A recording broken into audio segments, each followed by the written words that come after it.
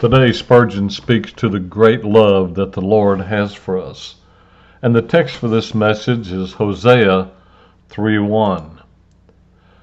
The love of the Lord. Christian believer, look back through all your experience and think of the way that the Lord, thy God, your God, has led you in your life experiences.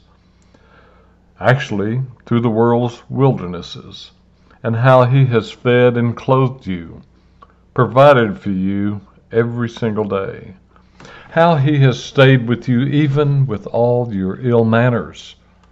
How he has put up with all your murmurings and all your longings for the sinful things of this world. And how he has opened the storehouse of heaven to supply your every need, and fed you with the manna that came down from heaven. Think of how his grace has been sufficient for you in all your troubles, how his blood has been a pardon to you in all your sins, how his rod and his staff have comforted you.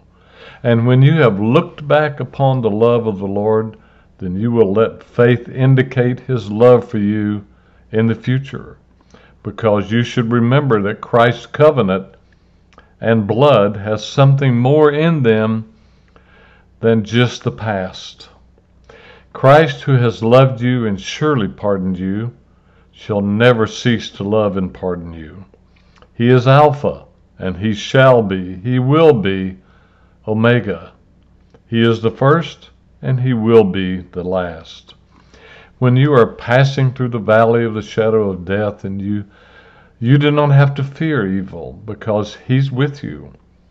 When you are standing in the cold floods of the Jordan River, you do not have to fear anything, because even death cannot separate you from his love.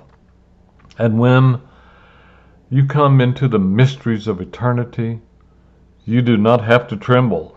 Why?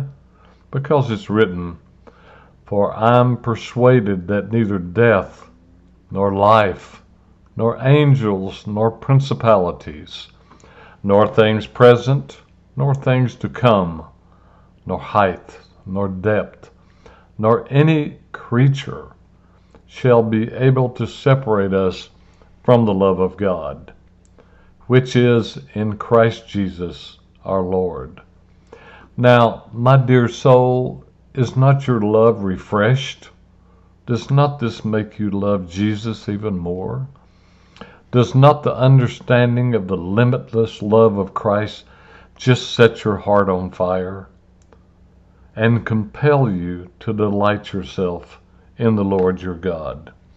Surely, as we meditate on this today, that is the love of the Lord, our hearts burn within us, and we long to love him even more.